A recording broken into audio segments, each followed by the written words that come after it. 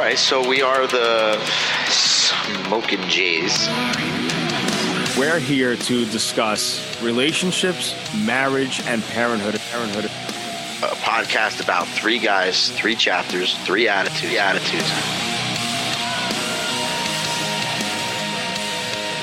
And welcome, party people, to a brand new episode of the Smokin J's. And you're listening to us exclusively right here on the Fourth Wall Pop Network.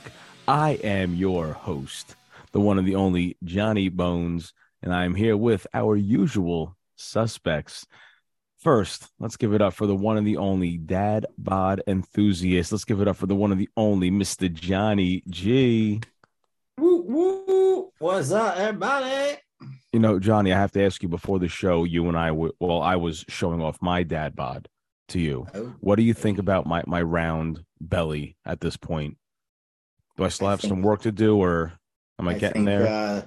I think that's the beginning of the end right there, my friend. You're a dad.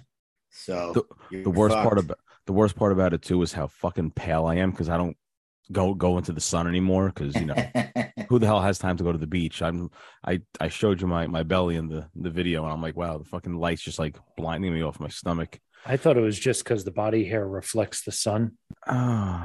The body hair reflects that. That's fucking good.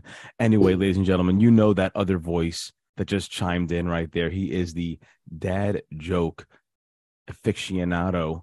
He's the one and the only just Jared. Jared, welcome. Wow, way to steal it and everything. Yes.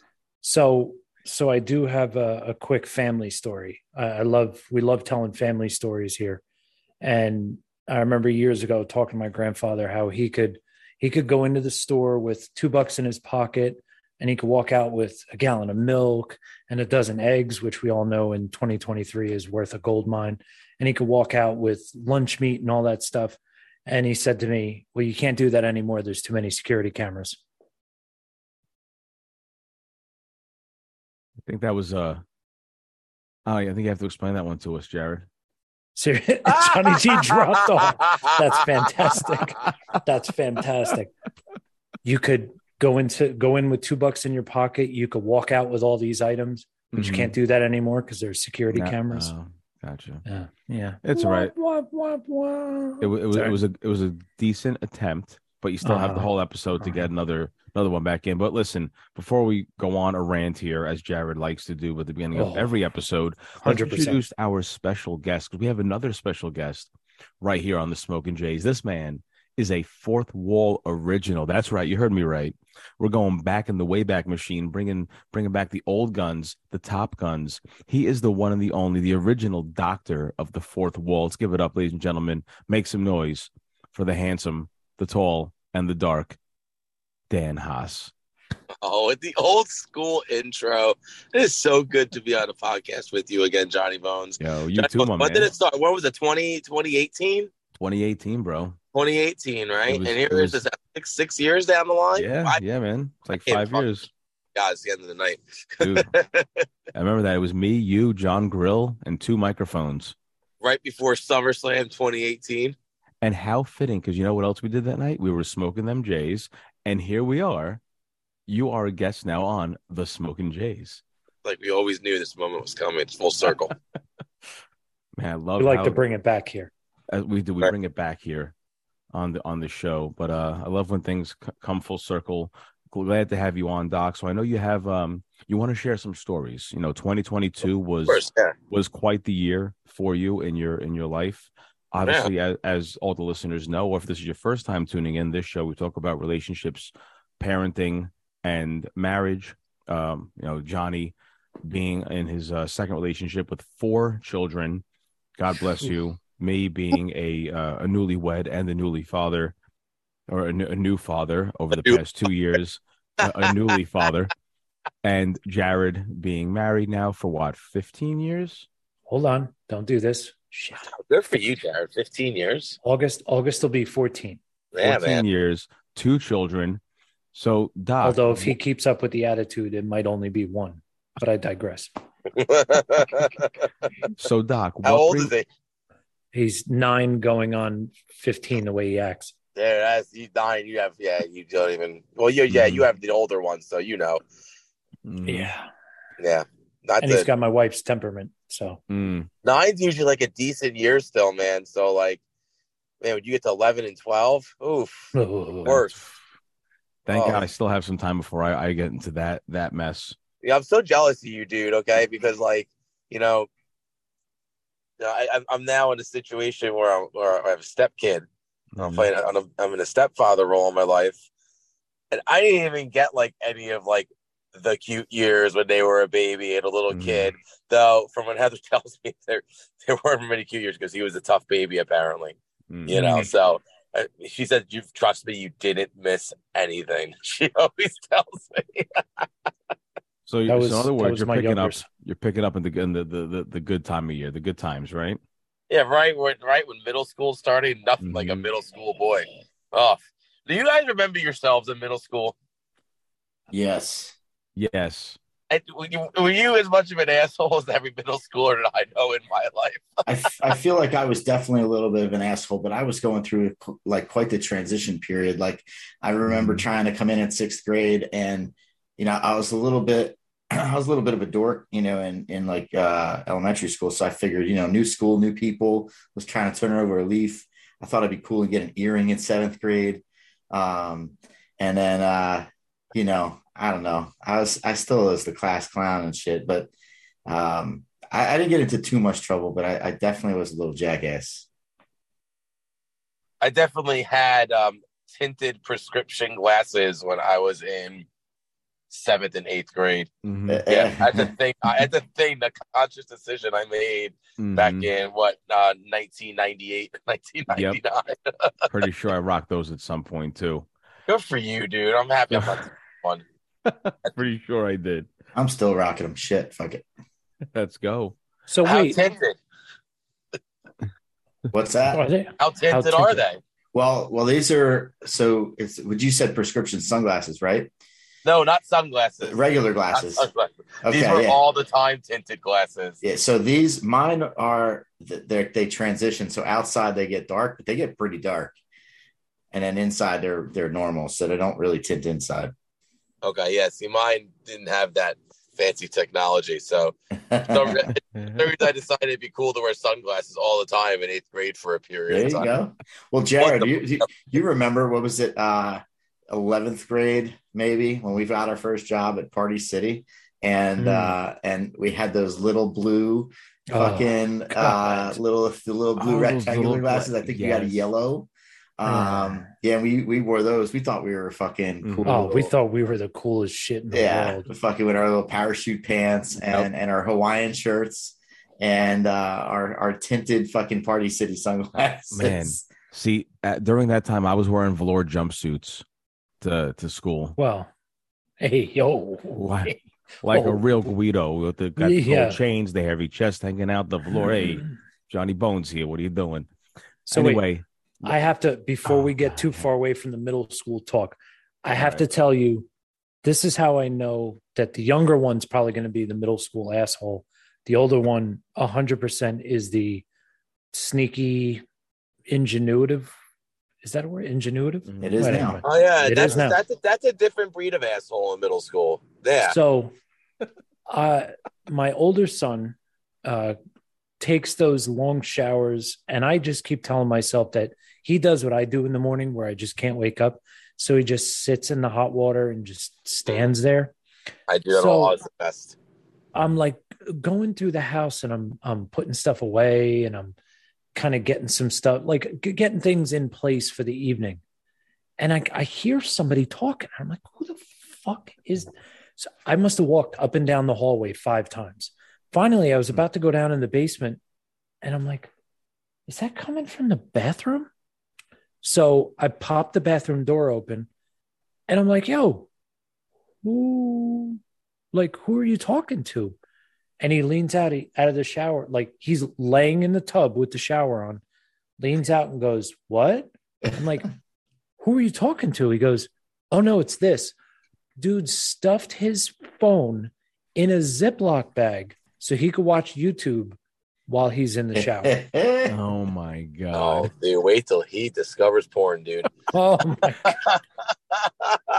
I was like, give me your phone Don't man. ever my do that God. again. Ever. Dude, the shit that kid's gonna pull. Oh man, that's awesome.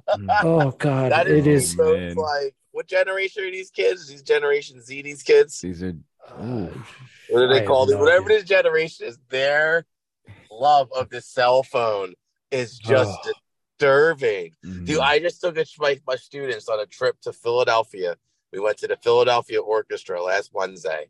So Oh, nice. now I work at a charter school, so our kids have to wear uniforms, which is, it's a pretty lame, but whatever, and they want to have a dress down day. So I told them, you guys have a dress down day, but you still have to dress nice, because now the new fashion, especially with the girls in our school, is baggy jeans with holes in them.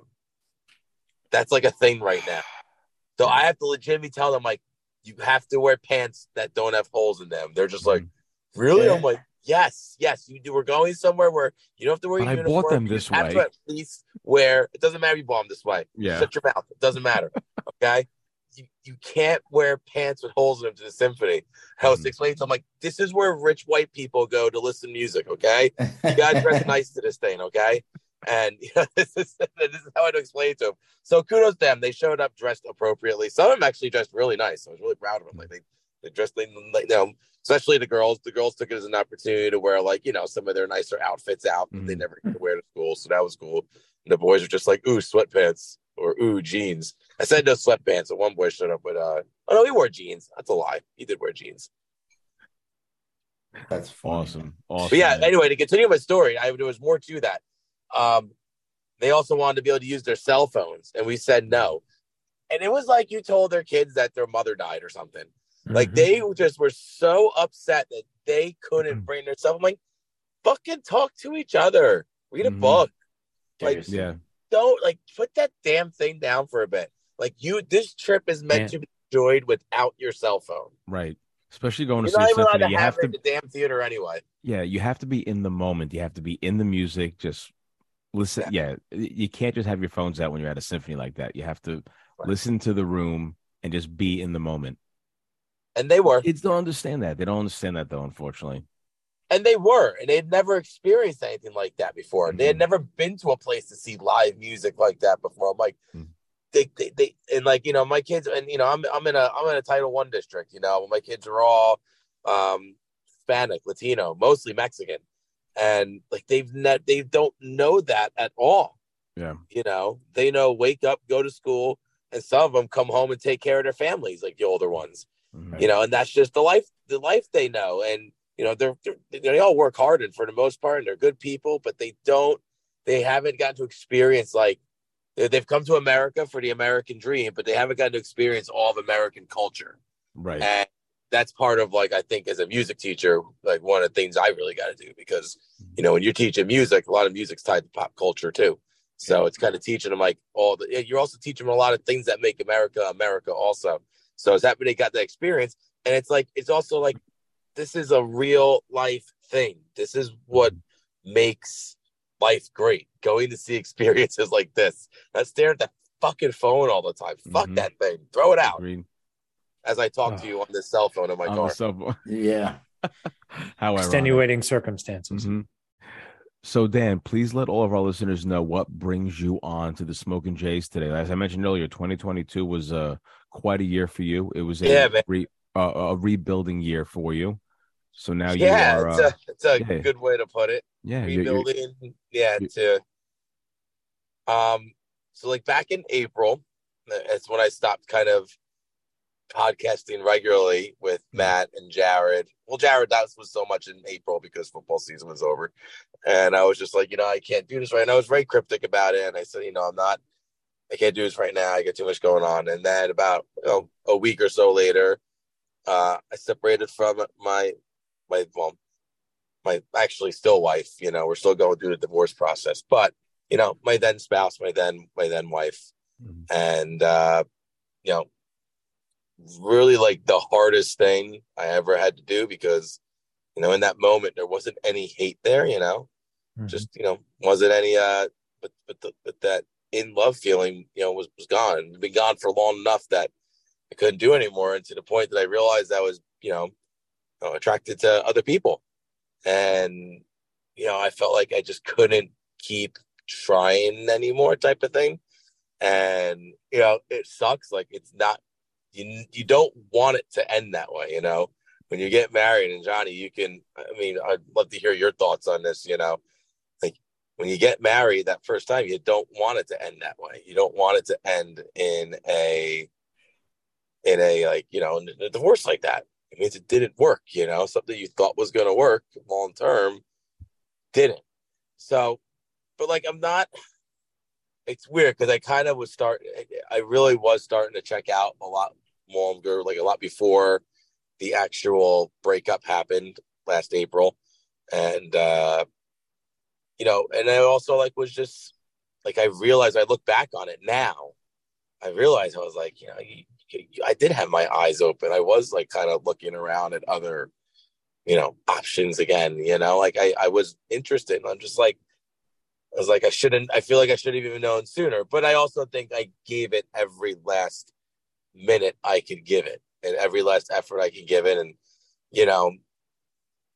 and afterwards, after it went down, like, I think we both realized at this point, me and my ex, we both realized it's for the better like this, I think we both just couldn't be the partner that we needed each other to be. Me to her, guilty, 110%. I own that guilt, and I own that part of it, but her also, and that's part of like, it's just the weirdness of it. Like, I can't believe I thought there was a time where I really thought I was that person. So whenever I think about it now, which is less and less every day, especially because I'm with somebody else, who I met immediately afterwards. And, like it was one of my coworkers, her name's Heather. She's fantastic. And, we had become like friendly in school, but then like the night after I slept with her, she shows up at my gig, and she was supposed to come with a group of teachers, which I truly 100% do believe. Like, I do not believe that this is a lie, because I think most people don't believe me, and I get why, because I don't know if I'd believe me either. But I promise you, this is 100% true. And I bailed on her, so she showed up anyway, and dancing. We're making a connection, and by the end of the night, back in the parking lot, and I just went in for a move and, kissed her, and we kind of have just grown and grown from there. And I didn't expect that to happen. I didn't expect it to happen right away. And I knew how negative that was going to make like me look and all this, like you're going to look awful when all this comes out because of how close it was. And like, it's going to look like I had an affair. And I never did never had an affair or anything. Like we may have emotionally been starting to connect, because she was with somebody also. And we may have emotionally been starting to connect with each other, but like we never, ever, ever even came close to taking it physical. It wasn't even like those moments where it's like, oh, we almost did, and then we stopped ourselves. There wasn't even that, So, but that moment, like even it was the day after I made my split. I was like, well, I got to see if this is what I really want. Do I want someone different? How am I going to feel when I kiss another woman? I haven't kissed another woman in 10 years, or 8, 9, 10 years, So right. I just went for it, and it was just like nothing I never felt. I couldn't even believe it. Was the emotional connection prior to that very like apparent to you, or didn't really realize until it was there? So you felt it. It was apparent to me maybe in the final week or two before we got together. It wasn't like the whole school year or anything like that. That makes sense.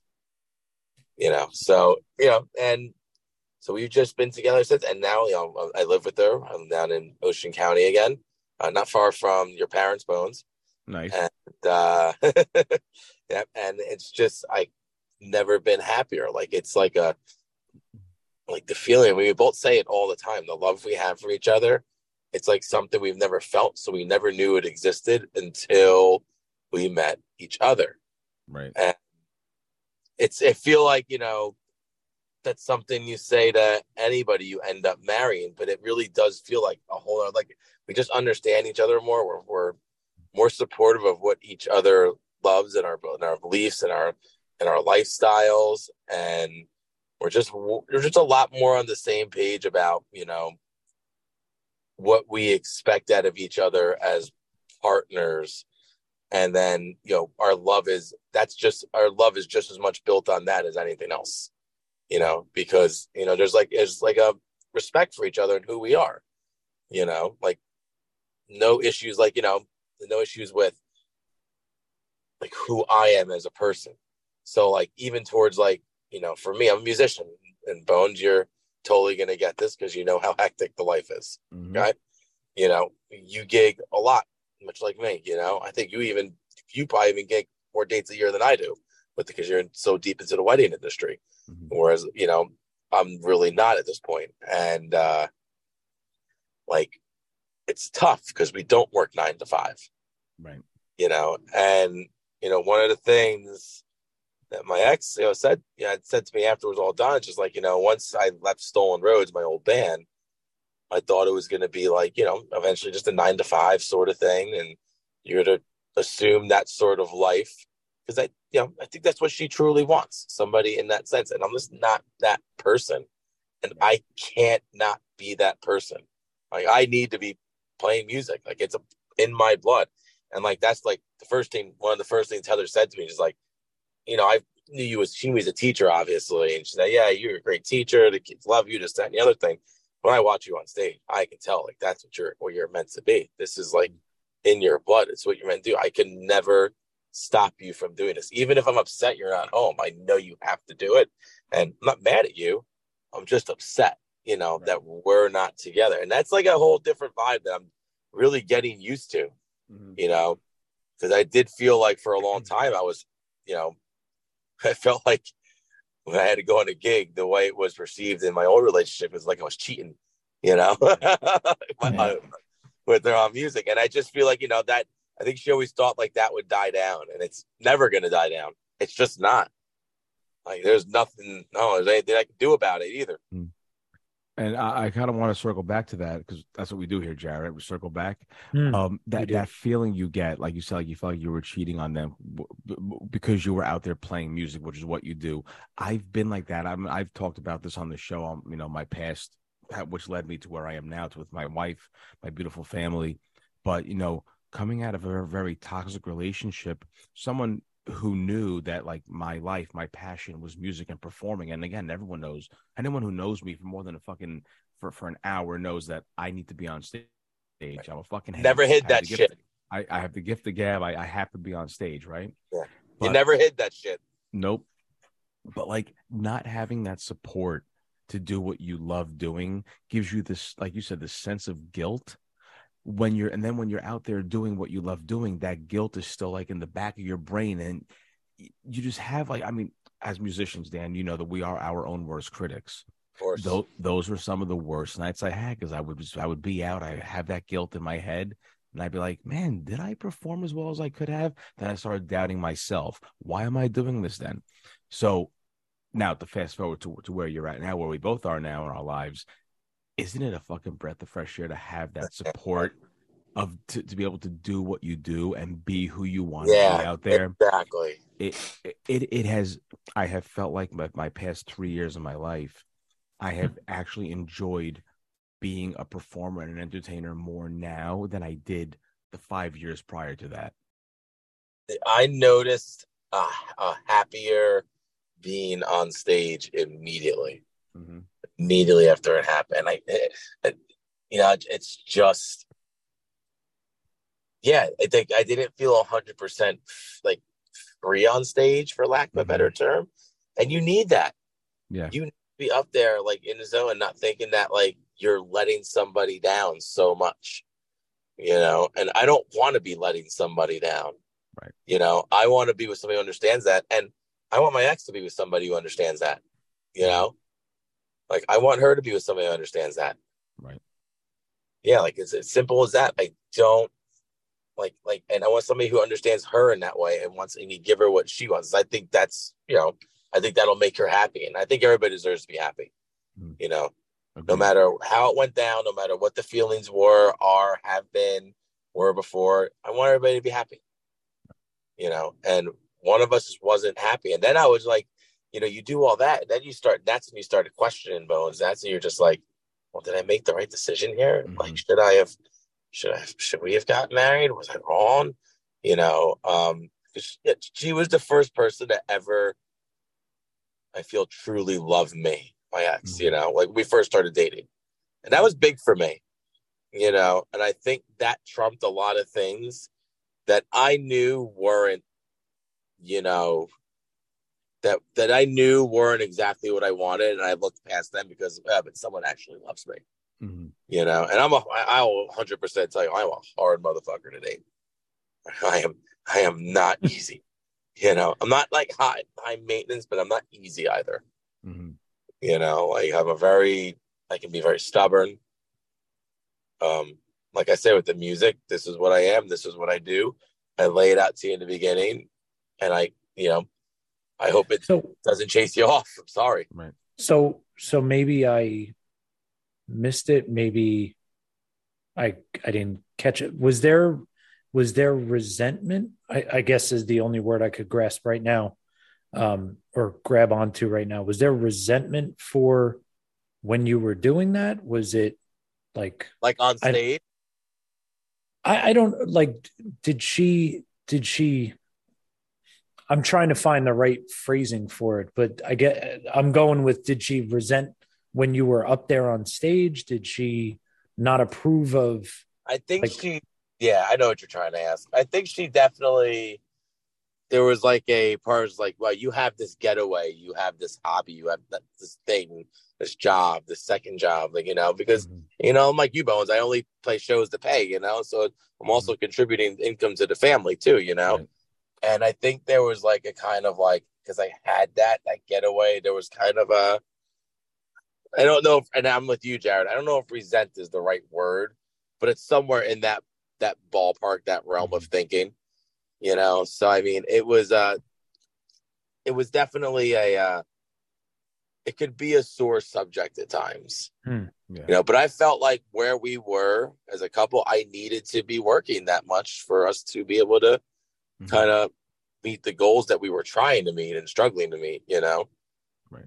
in terms of like, moving for getting a house, having a family, things like that, because, we don't have any kids. So things in those lines, that was always a tough thing too. Like, I would have liked to have, had kids 2-3 years ago, but it seemed like we just kept waiting away. And then, it was a little bit of trying, but not, it just, you could tell it wasn't right anymore. At least for me, I could tell it wasn't right anymore. I don't want to get too personal into that. No, of course. But like I just knew it was time to move on because there was just so many things. There was issues within within family too, and so there was just a lot. And here I am, one of my 11 months later, and it's probably the best decision I ever made in my life. So let's get I'm into so that. just happy now. Yeah, so let's talk about that. So now you moved on. You're with Heather. You're living with her now. But you mentioned earlier at the beginning of the episode that you're like a stepdad now. Tell us about. Yeah, so Heather has an that 11-year-old boy. Yeah, Mm. Ryan, good kid. He's a great heart. He's a very good kid. But I'm sorry, he's 12. He just turned 12. Very good kid, great heart. But at the end of the day, he's still a boy and he's still 12. So we're just going. I kind of just thrust myself right into like a middle school aged boy, and and he's got a good support. He's got a good support system. So we live in like a bi-level, and below in the bottom of the house is her parents, Heather's parents, and it's me, her, and Ryan in the top part. And he's here Monday through Thursday, and he goes with his dad on Friday. And he's with his dad Friday to Sunday, and then the next week he'll do Saturday and Sunday, and then Friday to Sunday, Saturday and Sunday. So it's always 4 or 5 days a week he's around, and we definitely like each other. Like there's no issue there. But when it's time for me to have to like lay the law down, like shit can get interesting in the house, man. Shit can get fucking interesting. He's very close with his dad. He very much does miss his dad living with him all the time. He's very much still grieving from his parents' divorce, which has been about 4 or 5 years down the road now. I think he's having a hard time also knowing that like me and his mom are like, this is it for his mom. Like, she found her person. I found my person. I'm not going anywhere. And more importantly for him, his parents are not getting back together.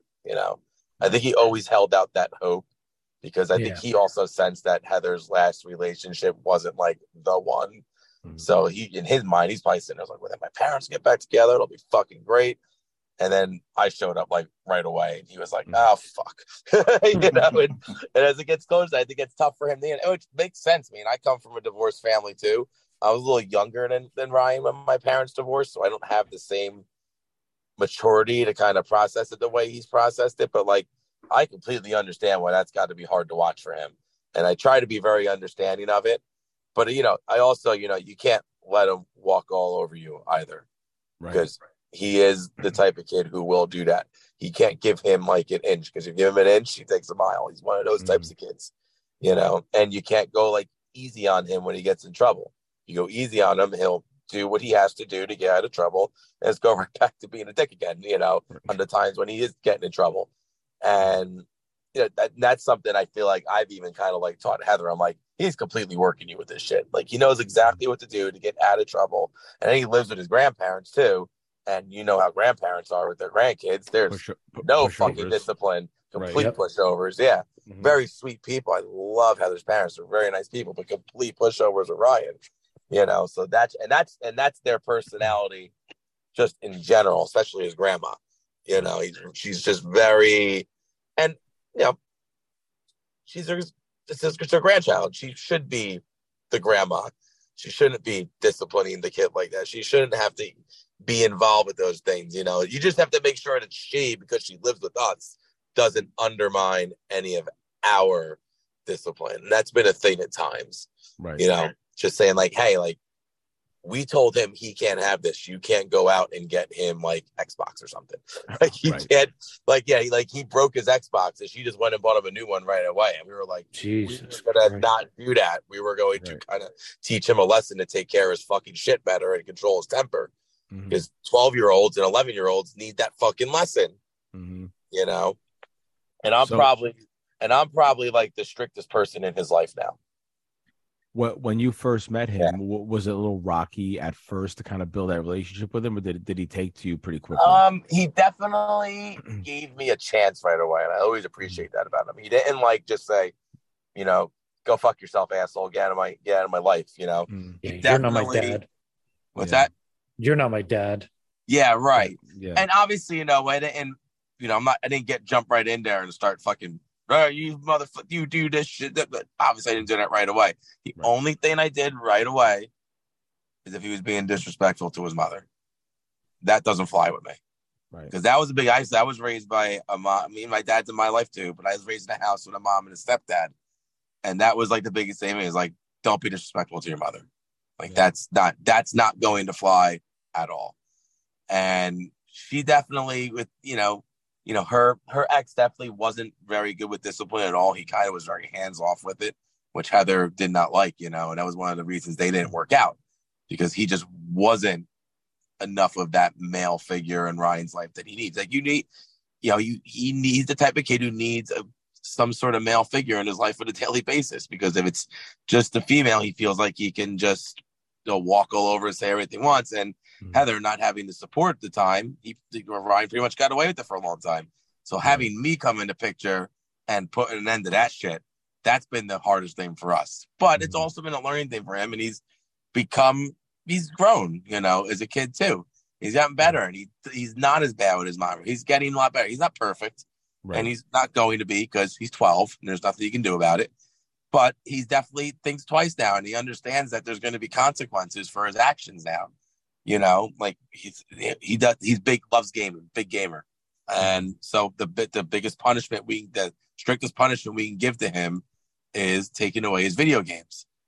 You know, so, and when he does that, he's not pleased. But then he winds up spending more time with us, having more family time with us, and he enjoys that too. And I think, like, you know, at that age, that's the age where your parents, or especially your mom, is just not cool anymore.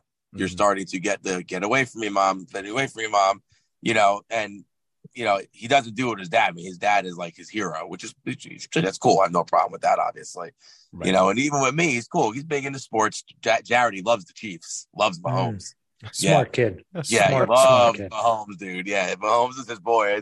I was like, we were sitting over the Super Bowl, and he definitely has the sports temper, and we're just like, oh my God, if the Chiefs lose this game in the Super Bowl, it's gonna be brutal. It's going to be brutal. Yeah. So thank you, Patrick Mahomes, for being awesome and not making it a miserable night in our household. Yep. Love it. So he has definitely improved in that sense. And it's different for me. I really think, man, just how he is sometimes. And I just remember how I was at times with my stepdad. Dude, he's in heaven right now, and he is laughing his fucking ass off at me.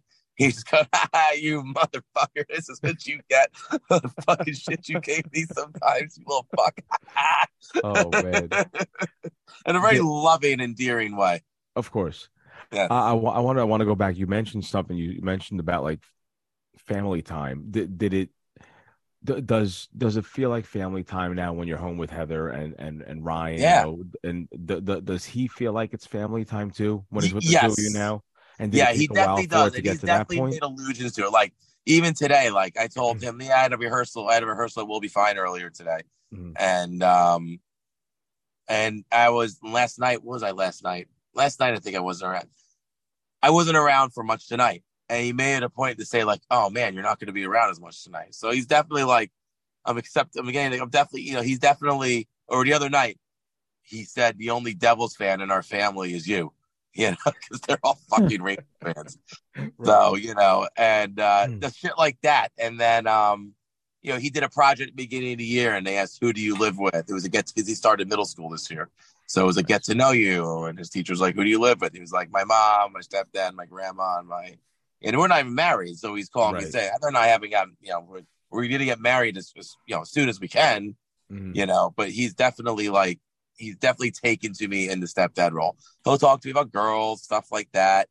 You know, he just, you know, when it's cool, we're great. But the minute I'm upset with him, he's just like, yeah, I'm going to go live with my dad. Oh, you guys are suck. Right. And fuck, does this boy hate doing chores? Oh, man. Oh, dude. It's just like, and we give him absolutely nothing to do. His chores are legitimate. Clean the damn room, wash the bathroom, and do your own damn laundry. Those are his chores. Not even chores. It's just things you should be doing. You know, right? We'll take care of the kitchen. I'll take care of the vacuuming and the sweeping. I'm cool with that. You know, but he does help when I have to do like man shit around the house. Like he likes doing that stuff. Like we had to replace do some plumbing shit with one of our washing machine stuff up or something. And he wanted to come down. He was helping me do that, so that was cool. There was something else he did that he helped me with. When we got him a new desk, gaming desk for his his birthday, and he wanted to help me put that together. So he's down for doing cool stuff like that. So I that much I enjoy. That when he does want to come outside and play sports, you know, I'll shoot basketball with him. He's just got a new hockey net, so he's playing that right now. Jared, tell you what, kid's a really good baseball player, has no interest in playing anymore. Oh, dude, you know what it is, and you could definitely relate to this because you're a coach. His dad was his coach, and because he doesn't live in the same town as his dad anymore, his dad was a good ball player. His dad played minor league ball, you know. Okay. And I said, of all the things I tell him all the time, dude, of all the athletic things I've seen you do, the most natural thing they've seen you do is swing a baseball bat. Oh, that's and he swings lefty and throws righty. Oh, I know. But he just, and dude, on top of that, he played in Tom's River. Like, this is like the youth baseball capital of fucking New Jersey, dude. Do you guys want to move to Monroe real quick? Or is that... He doesn't want to play. No, if he lived in Monroe, he'd be a better chance of getting his dad to do some like coaching stuff possibly with him again. So because he lives in Keyport, his dad, so it's a little closer to Monroe than Pine Beach. But I think not having his dad around, like that's why he doesn't want to play baseball. I don't think it's because he stopped liking the game. I think it's because he lost that connection. And he's kind of alluded to that to me before. And I was like, dude, I know what you mean, but you're really good. I think you're shortchanging something. I think you could go out and at the very least make like the B team right now, if not the A team. Yeah. Apparently Heather said he could pitch. And Heather said like when he played, he stopped when COVID happened. COVID fucked him hard. But like he stopped when COVID happened. And she said like he was a legit good ball player. Like his coach said he could probably play high school ball and everything. And I said he was into it with his dad, but I think losing that connection with his dad, going out and playing catch in the yard with him every day, working on his swing with him every day. And instead, his dad actually knows the hell he's talking about because he played. So I think losing that connection has really hurt him wanting to play baseball. He does want to play basketball still, and he's getting better at basketball. Okay, he is. That's something. He's starting to learn how to dribble properly. Like Desmond, when I first met him, he thought he was Steph Curry. And that's his parents. They don't want to crush his dreams. So I'm like, listen, kid, you keep telling me you want to play in the NBA. You're not going to play in the NBA doing this shit, okay? That I can tell you because I do know how to play basketball. I told him, like, the first thing you got to do, you look at your hands while you're dribbling. Like, you can't look at your hands while you're dribbling. You got to learn how to dribble without looking at the ball, man. Like, you're never going to be able to make it. And I said, I don't know how tall he's going to be, but right now he's not the tallest kid. And, he's starting to lose weight again, which is good. He's definitely lost probably like 15, 20 pounds since I met him, getting himself back into shape again, which is nice. So he got a little chunky during the COVID. So he wasn't doing anything except playing the video games, And but now he's starting to work. He's close to being able to shoot over his head. He's getting there. And this is about the age that boys make the switch, I would say, like 12 years old to shooting over their head. But he didn't even understand that that's something he had to learn. I'm like, dude, if you want to play like middle school and high school ball, you got to learn how to shoot over your head. You have to learn to dribble up, look at the ball. You have to learn that like doing the power wash thing while dribbling does absolutely nothing for you. Shit like that, And you have to learn how to use space to score and make points. You have to create separation. That's how little guy, if you watch Steph Curry play, he creates separation and he scores. And he's a little guy. Now, you might grow and become maybe 6'4". His dad's like maybe 6'1", 6'2". So like he could be taller, so, but 6'2" in the NBA and basketball, it's a point guard in college and maybe a small forward in high school. Right. But it's cool. Like we've kind of been doing things like that. So there's definitely a relationship growing between us. And that's awesome. That's when awesome. it's good, it's really good. He said he loves sports a lot. And he said he's big into lots of different sports. So that's always nice. Honestly, Bones and you guys, the biggest thing that he's a naturally talented like musician. Like he's one of those kids that can just sing and pitch. Really? Like I plugged in the electric piano and I showed him Still Dre and he picked it up like almost immediately because he could just hear it. Like he heard the chord switch. He knew he had to move his fingers. And Bones, as you know, and as all you guys know, like, and he's into music, like that's not easy to do. Like you have to. That's something like some people aren't born with that gift. So we keep trying to get him. He's a ham too. He loves like acting a fool and being like. We keep trying to get him to do drama. And he's at that phase where acting and singing's gay. So even though he has no goals, like we try to tell him, like, dude, if you join theater, dude, you're like one of like two straight dudes in that fucking room. That's the most ungay thing in the whole world, dude. You're like one of two straight dudes there. All the girls are pretty good looking. Like you're talking like prime pickings here, kid. What the hell are you talking about? Gay? You have no clue what you're talking about. He'll figure it out once he gets to high school. Oh yeah, in high Figure it school, out real quick. In high school, me, Jared, and Johnny, we were all in the musical our senior year, and that was a hell of a year. That was our favorite year. What musical? It was called My Favorite Year. It was actually called My Favorite Year. Oh, My Favorite Year. Okay. But it was our favorite year. I mean, we definitely. It was nice. I mean, it was good times. I mean, it was. I don't know. I don't want to speak too much on it, but it was fun was had by all. We need to protect the innocent. Perhaps a little too much fun. Yes. Dude, weird fucking shit happens in high school fucking musical theater practice. Especially in the loft. That happens in that fucking school that you're in is during fucking high school musical theater rehearsal. Yep. Nothing fucking weirder will happen in that school than the shit that happens behind those doors, dude. Yep. or behind the curtains in the loft above the stage. Yeah, exactly, dude. on the yellow couch. No group of kids in the whole school have a keen knowledge of hard to find places in the school than the musical theater kids. Because they're in the school for hours on end. Mm-hmm. Yep. And dude, I remember in Lakewood High School in their theater, there was a secret bathroom, dude. It was the shitter bathroom. Only a few kids knew about it. You had to have done theater. So you had the stage, and then behind the stage there was the spare room, but there was a fucking shitter back there that no one knew about. So it was clean as fucking hell, dude. So that was I would walk 5 minutes across the school to go shit in that shitter. So one, nobody fucking bothered me because apparently taking a shit in high school is warranting people to make fun of you. Was that a thing in your school? Why the fuck was that a thing? Why did we make fun of kids for taking a shit? What was that ever a fucking thing in my life? What the fuck is wrong with children? What was wrong with us? That's a long list. Yeah.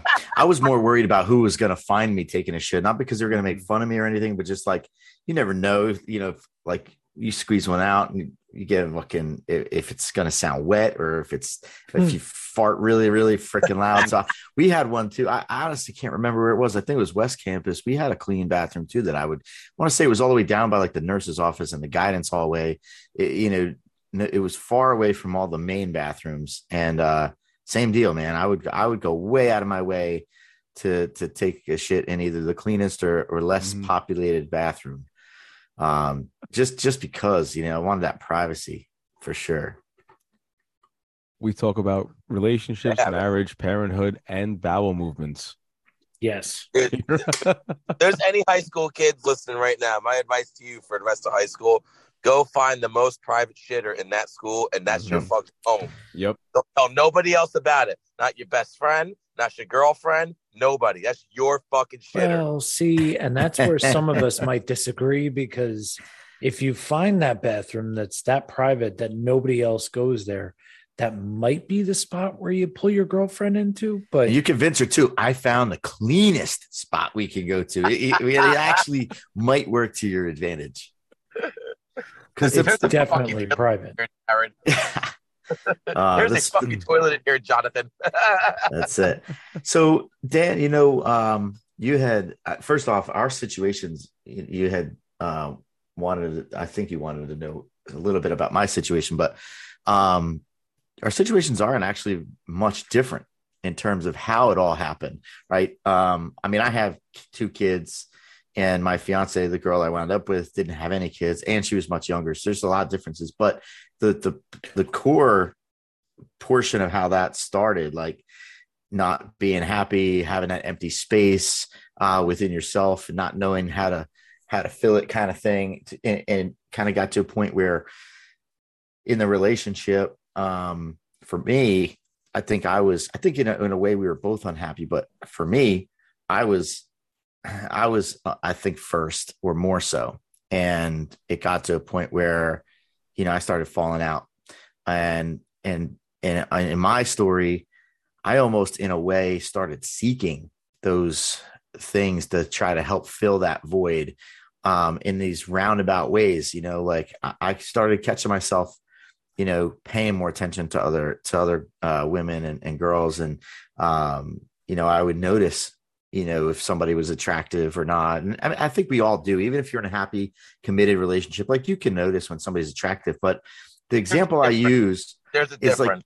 Right, exactly. And I think the example I'm going to use, and maybe, I don't know if you guys can, agree or disagree from whatever, but you can go to the beach, right? And you could sit there and you could watch every girl that walks by actively and say, all right, she's hot, right? But for me, I noticed that when I got into that committed relationship after my divorce, and I was truly happy, I didn't even notice the other girls a lot of the times on the beach. I wasn't going out of my way to look for them or look at them. I think when you're happy in a committed relationship, really, really, truly happy, those things don't pop out at you as glaring as they might if you're otherwise not fulfilled, and I don't really know how else to say it other than that. And I don't know, maybe it was just a me thing, but I did notice that in my relationship, when I was married, I did catch myself a lot of time wondering, Oh, I wonder what she's like, or wonder, oh, she's nice, or wow, she's cute, and and then after that, when I moved on, that really stopped. And Yeah, man. we've been together now going on I don't know, 8 or 9 years, and still going strong. And as Johnny Bones said, I have 4 kids, 2 with my first wife, and then 2 with my fiance. And I'm really lucky though. Everybody gets along. Even my ex and my fiance get along really well. It wasn't always that way. It just kind of started a couple of years ago because my son does racing, so we're always at the racetrack together. But it definitely took a while. It's funny. I actually just had this conversation with my daughter yesterday about how. So her mom started dating again, and it's really early on, but she met a guy, and they're talking, and she actually introduced him to the kids recently, and it was in a public setting. They're out at a park or some kind of festival or something somewhere, and the feedback I got from the kids was really cool. But my daughter's 11, and all she's known really since she was 3 is her. When she's with mom, it's her and mom. It's her and her brother and mom. And now mom's taking some time away from the kids and making that sacrifice, right, to get to know somebody else and put some time in for herself. And I try to explain to my daughter, like, first I asked her how she felt, kind of get a gauge for where she's at. But I said, listen, hardest thing I ever had to do was leave your mom. And I didn't really say it like that. I said, for the hardest thing I ever had to do was really just kind of like be away from you guys. And when mom and I decided to go our separate ways, that was a hard decision to make, because I went from spending all my free time with my kids to half of my free time with my kids, and to make room for somebody else. And now, Can't imagine what that feels like. It's hard. I'm an emotional guy to begin with, but like whenever I start talking to my daughter about this shit, it all kind of comes back, barreling back, and I start putting myself like it's inevitable. Like I automatically put myself in her shoes when I'm explaining things to her, and try to I almost kind of can feel how she's feeling, or how I would feel if I were her, and it's terrible. It's something that I don't think I'll ever really truly forgive myself for doing. But what I tell myself is that, and this is, the deciding factor in me doing it, was they were so young. My daughter was like 3, and my son was barely 1.5. So they have some memories, not so much my son, but my daughter has some memories of her and I together. But it's fading, and she's got videos and pictures and all of that. But what's great is that she gets along so well with my fiance, and my fiance came in a situation kind of like you, where like had to basically take on these 2 kids. And at the time she was 19, 20 years old. So she went out of fucking high school or into college, and mom of 2. And she it wasn't at 12 years old, but she missed the diaper phase and all that. But she's done an admirable job over the years. And now we've got 2 little ones we're raising together. But, back to my daughter, it was hard to try to explain to her, why people do the things that they do in relationships, and why they choose to leave. Because I said, like, me and mom and I never, we didn't get married with the intention of getting divorced. That's never the plan, right? You never want to do that. I mean, you think it's forever, but people change, feelings change, things change, situations change, and she'll learn that in time. And I think she understands. She's pretty mature for her age. But I said, the biggest thing for you, the hardest thing you're going to have to adjust to, is that understanding that there's sacrifices that need to be made in life. And right now, her mother's got to make a sacrifice and taking time away from spending with the kids to make herself whole again. And I think all in all, she's okay with it, and she's got room in her heart to let somebody else in, especially for the happiness of her mom. But I'm sure it's not easy, because now she's also got to make space for whoever that man is. And it's not just the space for mom, it's now space for somebody else. And so I don't envy her. I don't envy your stepson. No, he's in the same boat, man. Yeah, it's not an easy thing to do. Yeah, like when we first, especially when Heather and I first started dating, like he wasn't used to her not being around, not spending the time with him. She was like, hey, and he had to make some adjustments. He's still making adjustments, Right. and how he approaches spending time with his mom. And he's still learning how to grow into that relationship. And then he's still learning how to like carve that place out for me.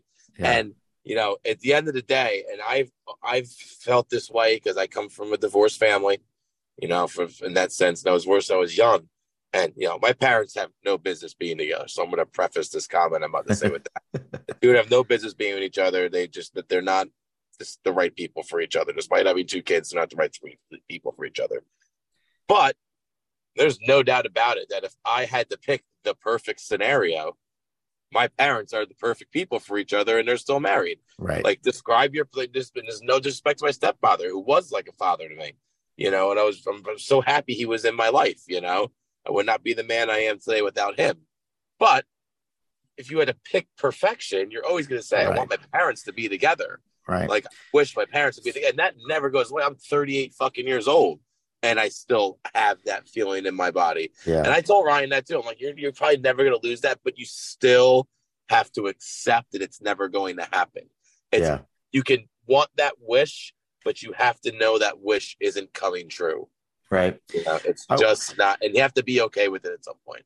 I've always wondered if my kids thought, because she stayed single for so long and she dated here and there, if they ever kind of thought they're in the back of their mind, we would get together. But I always kind of wondered that because you think, I feel like every kid whose parents are divorced is assuming the situation would be right. They would prefer to have their parents together in the same house under the same roof. Right. I mean, I know for me, when I was having that conversation with my daughter yesterday, I said, listen, I don't think about that every day of my life. I mean, literally every day of my life that goes by, I think about that on some level or another. And in a perfect world, I would love to have had, be with my kids 24/7 under the same roof, come home and have dinner with them every night, see them off to school every morning. But my partner in life wasn't the best partner for me. And doing all those things. And at the time, my fear was I wasn't going to be the best version of myself long term. And then when get to be your stepson's age 12, 13, 11, whatever it is, if I try to make it work for that long and then didn't, what kind of resentment is going to be there? Like I thought about all this stuff, planning it forward, and best case scenario, maybe none, but I wasn't willing to take that chance. So I made that ultimate sacrifice and decision when they were little, and I think it's panning out okay. But the biggest thing is just finding that balance and and being okay with it. And it's funny because I asked my son, just kind of joking, like, so what do you think of this guy, and what if he wanted to move in, and what if mom decided she was gonna, like, just joking around with him, like throwing all these crazy scenarios. And he said, finally just stopped me. He just turned 9. He goes, Dad, listen, whatever mom wants, as long as mom's happy, then I'm happy. That's all I care about, is I just want her to be happy. And he's such a mush, he's got a big heart. And he's a really go with the flow type of a kid, but he is one of the middle children. So we try to coddle that as well, on both sides. And, I think it's going to be rough at times. It's definitely going to be an adjustment because now you're bringing another person's family into the fold, right? So holidays and all that gets a little bit crazier. But I think the one thing, like going back to what you said about, like, if you were to replay it in your head in a perfect scenario, right, they'd be together under the same roof. If for no other reason than just the time lost, like for a long time, she was living in our hometown, in my hometown where Jared and I grew up, and Johnny and I actually really closer to where Johnny grew up. And I was living up north in Warren County, and I was doing the drive 3 times a week, taking them to school because we had 50-50 split. So I would take them to school, and then I'd have to drive back up here to work, leave work early some days, drive back down, get them to school, take them to their events, drive them, home, and early in the morning, the next day, drive. Like I was back and forth, in traffic both ways. And putting them through that for years, like spending 3 hours a day in the fucking car. Dude, I questioned myself so many times like, man, and my biggest fear was that they're going to resent me someday and they're going to hate me for the time that they lost. And I'm going to hate myself for the time that I lost. Mm-hmm. And it's funny because when this all went down, I thought to myself, probably when my daughter's 11 or 12 is when I'll have to really start worrying about it. I've got time. My daughter just turned 11 in January and I'm out of time. It's like now she understands things and she's watches TV shows about, couples and breakups. And I wasn't as strong as you. I've admitted it on the show before, but there was infidelity on my end. So, that was tough. And if I could do that over again, I certainly would. But I was also in my mind, like, if this is the decision I'm going to make, I really need to know on all fronts, if that's going to work out or whatever. So testing the waters, test driving the car, so to speak. It's right. Fucked up, totally ashamed of it. But I can't change it. So I own up to it. And there's going to be a day where my daughter or my son asks me, so what happened? Like, and I've always told them I'd be honest, but what happened? And I'll be upfront and honest with them. And, hopefully they can learn from my mistakes and they can see the sincerity in my face when I tell them, because I think that's the biggest thing is just trying to, maintaining it and fueling that relationship long-term is just being straight with them. And I've always been since they were really little. Anytime I could see my daughters in the mirror, like her wheels are spinning. Belle, what's the matter? What are you thinking about? And she'd be like, so blah, blah, blah, blah, blah. When you were with mommy, blah, blah, blah. And I'm like, oh, okay. She's starting to put pieces together. It's tough. It's really tough. Yeah, absolutely, man. It's wild to think about as they get older and they start piecing it together, asking the questions. And you were talking about, when you were going to infidelity. I mean, obviously the thought had crossed my mind, multiple times in probably the last, I'd say 2 years of my marriage, and I never acted on it because I was able to not. I kept myself. I did a pretty good job, I think, of keeping myself out of situations where that's the biggest part is right. Just don't just stay at. If I know 1,000%, if I put myself in that scenario, I'm going to fail. Just wasn't strong enough of an individual to not. That was the last thing for me. When I knew it was over, that's what I said to myself. If I'm in a situation where I can sleep with, and at this point, I was, as I said, I was already, friendly with Heather. We already knew there was a connection with each other. Yeah. I was like, I'm going to fucking do it. If I'm in a situation where that ever happens, that's when for sure. I'm absolutely going to be fucking do it. I know I am. And then that's why I realized I'm like, I got to be done with this. I can't do that. I don't want to do that. And, I needed to move. That was the last real camel straw that broke my back. And luckily, in the time I made that decision and the time that I actually, broke the news to my ex, I definitely just, I'm happy I wasn't in that situation because I'm sure I would have failed. Yeah.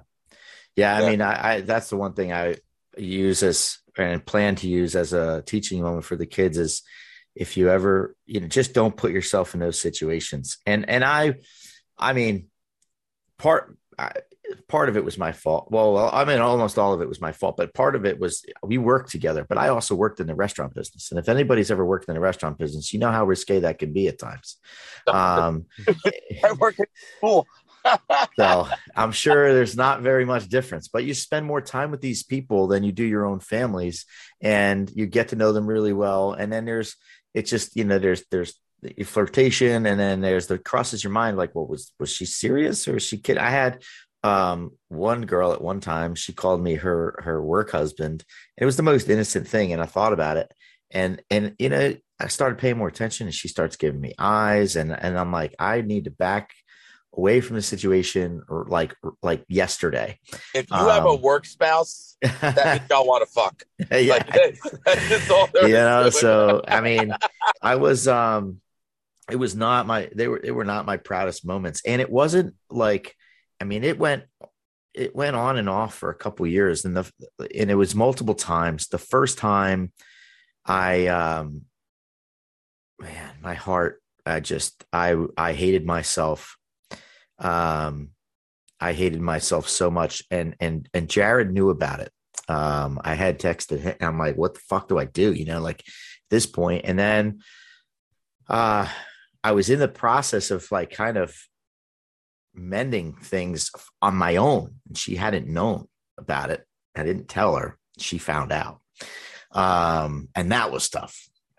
And we went through and got our shit straight, and we were great for a period of time. And but 6, 8, 10 months went by, and things started falling off again. And that with the set, like, that's when I was like, okay, my feelings are fading. We're not even on the same page. But we were young, we met in college. We moved in right after college, and I won't use that as an excuse, because I think we were mature enough to know the situation. But I feel like we just kind of followed a natural progression of things. Like, we were together, we were in love. We didn't want to be with anybody else. We didn't know any different. And the next logical thing was to get married and have kids. And in fact, we married a month after, or 2 months after, or no, whatever it was, 2 months after Jared got married. So it was the same year. So and our kids it's funny because our kids are like a year apart each. Like it goes 12, 11, 10, and 9, his mine. So, everything really kind of paralleled. But I think, man, 14 years, and we were together since 2004. So I don't know that you and your wife were together since when did you start dating, Jared? It was a little after 2004, right? 2005. Yeah. Fall So of 2005. Not far much of a difference, but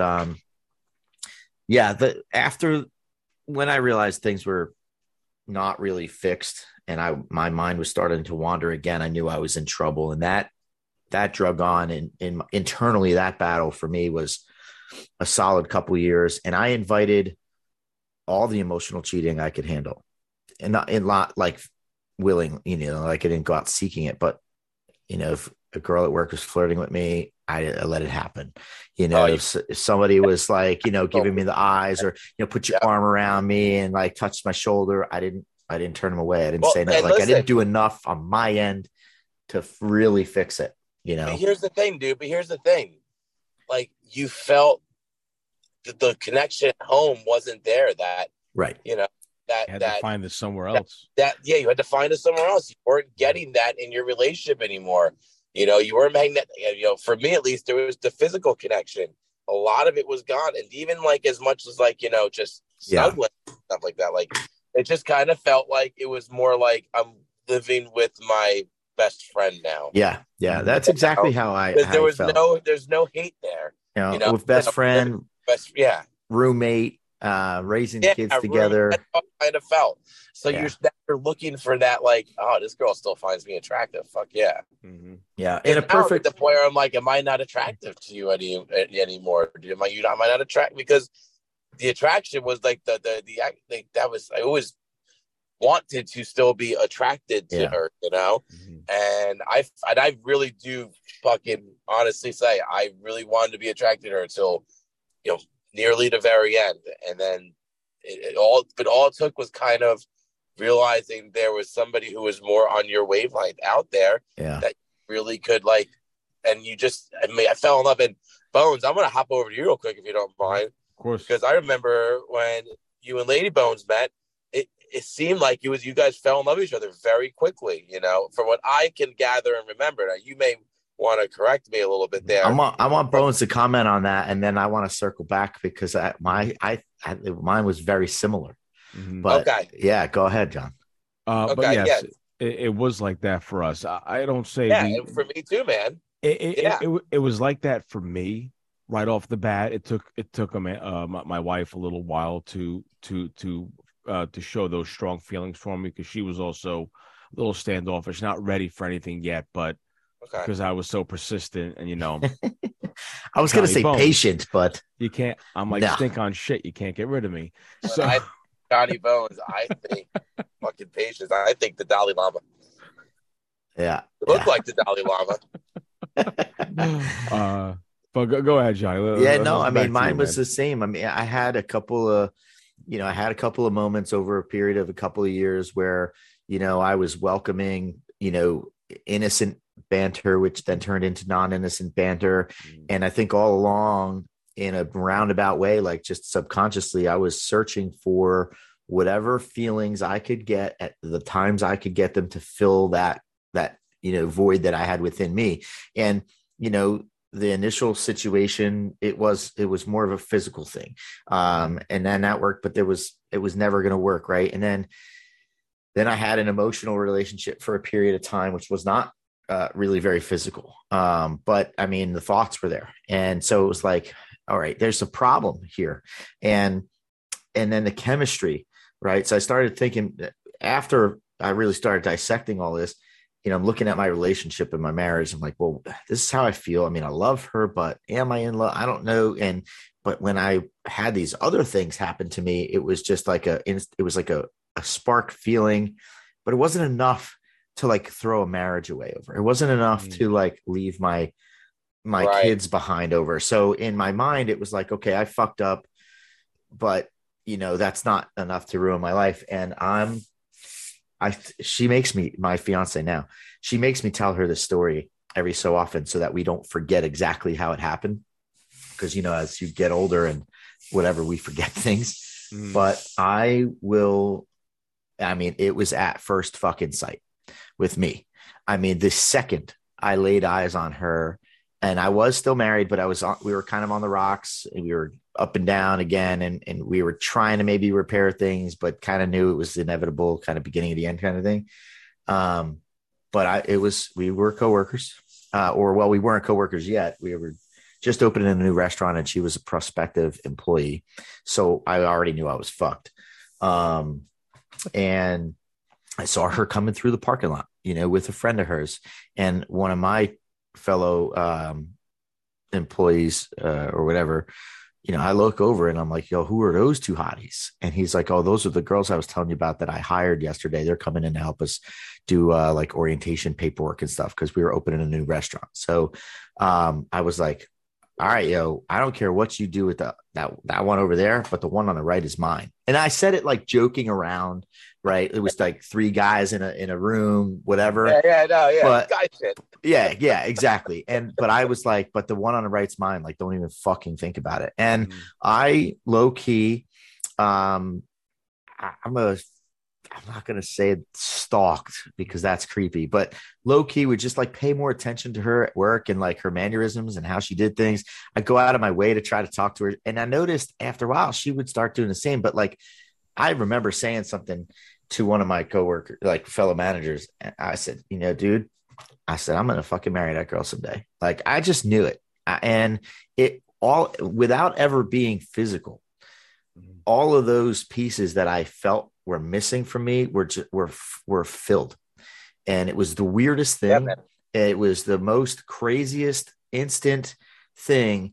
And here's the thing, right? So here I am, married with two kids. At the time I'm 30 or 32, and she's young. She's like 20 years old. We're like 12, 13 years apart. So, but like there was something about her, and I just was like, there's no way it's gonna fucking work. You know what I mean? Like, this is crazy. Like, we're so far apart in age and different places in our lives. But when she started showing the interest, for me, I was like, it was like confirmation. And then we met up a couple times and we talked a few times, and then we just started this relationship. And then and again, you think I'd learned from my previous mistakes, but I didn't. But I eventually came home one day, and this was heartbreaking. It's like one of my worst memories, but it was I was done. It was over. I was going to tell my wife that we were done. It was a spring day, and I remember the whole month we had 2 days where we actually could have spent some time together, and we didn't. And that was like the clicking moment for me. Then, like when we were apart, but when we were together, it was like there was no magnetism.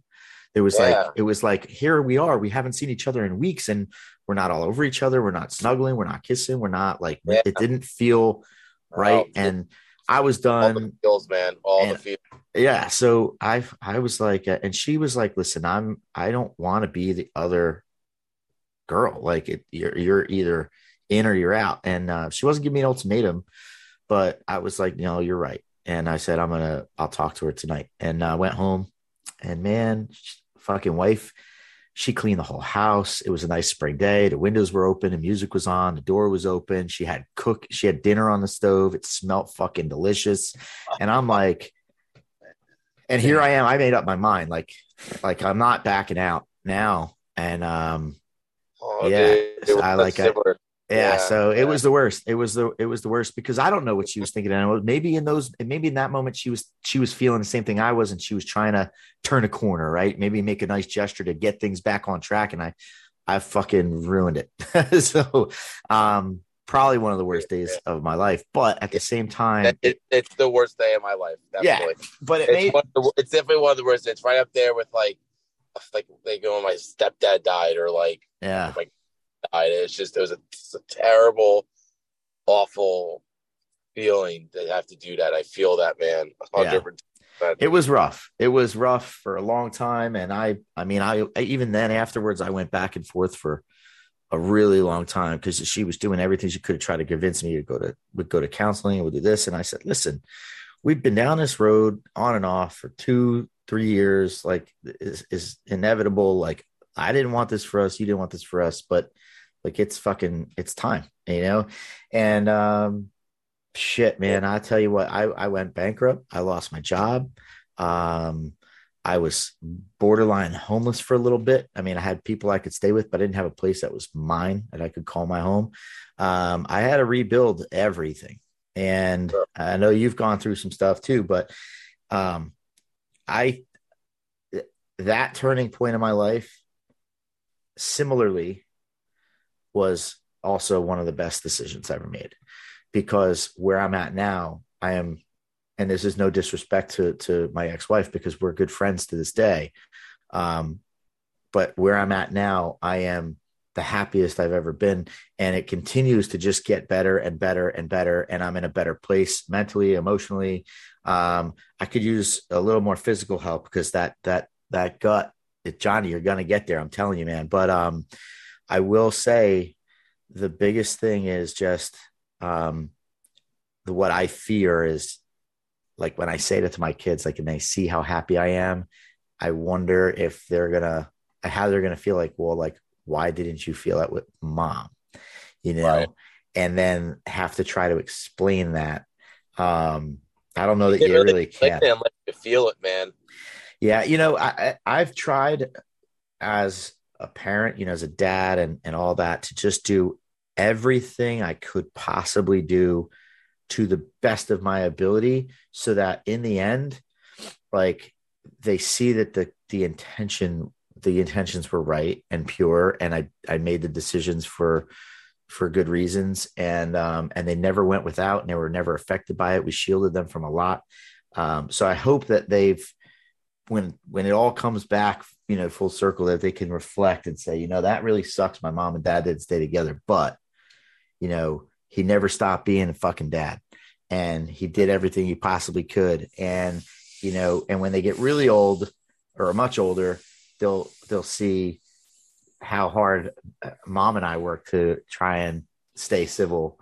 Right. Cause as they go through life and have their own experiences, they'll be like, okay, now I get it. I get it. Right. We all been there. Oh, yeah. Like when mom or your dad says, he laughs down on you and says, you fucker, now you found one just like you. It all comes back. So, yeah. So, yeah, that's same as you, man. Never been happier, dude. And even after like the hardest thing I've ever done, I've never been happier because of it. Such an odd sentence to say out loud. Yeah. Dan, if you don't mind, I wouldn't mind going back though. I mean, so right now you're the happiest you've been in your life, and that's awesome for you. We're all happy for you, man. We're really happy that you're at this point, man. You deserve to be there. But leading up, getting back to this point, I'm sure that took a toll on your mental health. How did you get through that during such a tough time? Did you lean on a support system? Did you go, you know what? Yeah, I really, got, like honestly, like you know, Heather was like awesome because, mhm, like, I didn't really like, I said, I didn't stay off the market, I went for like, and we took like a real risk of that, and I'm sure a lot of people thought we were batshit crazy. Yeah. Like what in the world are you? Like I was just like, and I just keep telling, like I'm telling you, like she's the one. Like you just got to go with me on this. I can't, Dude, those words are I so can't. fucking familiar. I mean, it was the Yeah, same exact conversation with my mom. yeah. It's like, how could you possibly know? You've never, So my lived with mom her. was really. I just I fucking know. know my mom. I got to give my mom a lot of props.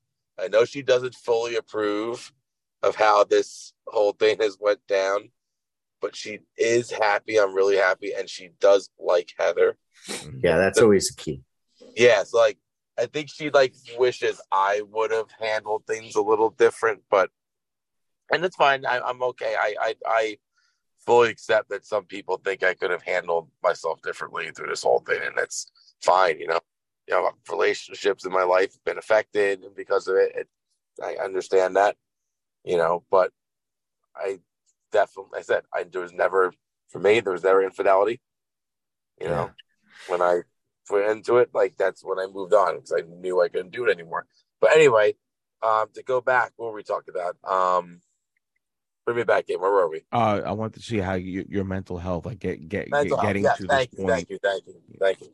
Yeah. So, obviously, I still had moments like even though I'm with someone I know is my person, and I know that eventually down the line I'm going to marry, have a family with this person. I can just tell you're still dealing with the fallout of a breakup at the same time. I'm very good at compartmentalizing. Okay. Like I could take something and put it away. I don't really have anxiety. I don't, I know I'm lucky enough and blessed enough to deal with stuff like that. I can handle most things pretty well. Like I've always very much been okay, this is life. This is the decision you made. You're going to fucking be a man about it, and you're going to continue living and doing your thing, and you're going to keep your shit together. You're not going to miss work. You're not going to do anything like that. You're only going to miss work if you have to because of divorce, something, when you have to go to court, you got to take the day off of work. When you have to go see your lawyer, you got to take the day off of work. It's just all there's to it. And excuse me. Mouth was really dry there. Some might call that cotton mouth. Yes, it's a tad. No, and you, once I said you're go to a lawyer. Ah, damn, Johnny Bones, you got me all distracted when I took the thing of water. You're still going through all that stuff, and you're going through this while you have a relationship. You know it's the person you love, and you're processing a breakup at the same time as starting a relationship. And Heather, because she had been there after coming out of. I mean, she's obviously been divorced too. She has a child, and she kind of went from her ex-husband right into the guy she was dating right before me. And she kind of knows, like, I know exactly what you're going through right now, and I get it. So she was someone I could really lean on because she was someone I could talk to, and she knew what to say to me, if that makes sense. Right.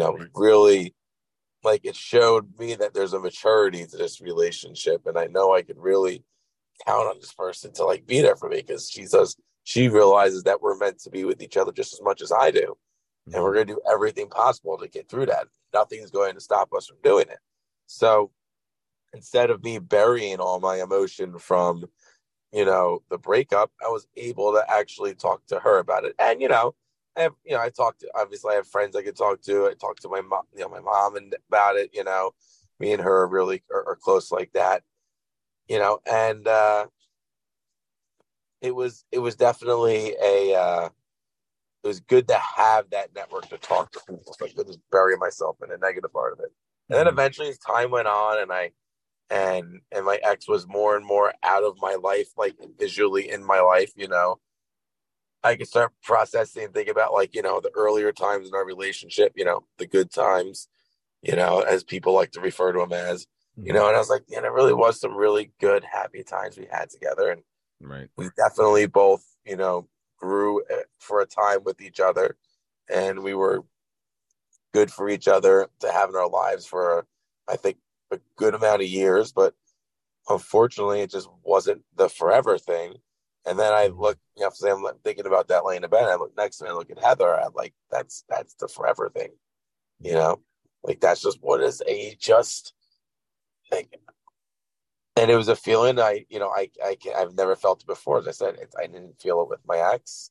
There's no disrespect to her. I just didn't. You can't. Your body tells you what you love. You love who you love. John Mayer wrote a great song about that. Dude, you want to know what got me through a lot of this shit, dude?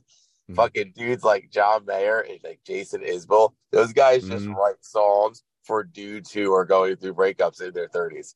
Like, that's what all their songs were about. It's fucking awesome. I was like, oh, yeah. And then, and Isbell takes it a step further, and he actually writes songs about the new really gets it. Dude, there's some other great music I got to do. Grace Potter put out this album a few years ago, and she kind of went through almost the same thing I did, judging from the album. Like, she was with a husband, and they broke up because she fell in love with somebody else, basically, and she wrote a whole album about it. The hell's the name of the album? I gotta look it up because it's worth me looking up. And music really helped, man. As stereotypical as it sounds, but freaking, I can't even tell you, like, listening to other songwriters who go through this. I'm like, man, other people are going through this. It's actually made me want to start picking up the guitar again and start writing again. Yeah. And maybe start rethinking how I'm playing music again, because I can rethink how I'm playing music again, because somebody's way supportive of that, because I understand it is my passion. It's, it's a really breath of fresh air, man. Johnny said it before, really feels just good to have like that sort of just freedom and that love back in your life. Somebody who does want, like, when I go inside, the first thing I'm gonna do is we're gonna snuggle. Yeah. We're gonna nestle next to each other. We're gonna go to bed. Now would be a great time to segue. It would be a really great place to have more of that conversation about the John Mayer and all those other artists on a little show called The Music That Saved Me, right here on the Fourth Wall Pop Network. Shameless plug. That's what Jared's known for. I would absolutely want to have you on that show, especially after that last little bit of the conversation. I think we could really expound on that quite a bit. Yeah, that Grace Potter album, dude, is called Daylight. It came out in 2019. I have to listen to that. I mean, I could go off on a tangent about, the music I had, leaned on through all my times, because aside from the guilt and the shame that I felt from what I did, you talk about like family and your mom and having to try to explain your position from the outside in, right? Everybody looked at my ex and I as we were the ones we were going to make it. I was the first in my family to really go to college and seem to have my shit together, and met a great woman. We had kids, and we were renting a house. We had good jobs. We made good money. We had all the things. And I wrecked it all. Now it is all wrecked. But the one person, so on my dad's side, my grandmother, she's hardcore 100% Sicilian. And so you want to talk about whose heart was really broken. At the time, my 70-year-old grandmother was, talk about feeling shame. And I don't know that there's a person on this planet that loves me more than my grandmother. Right. And then no disrespect to my parents, but I just, and I know some people can relate to that. And the look in her eyes and what she felt.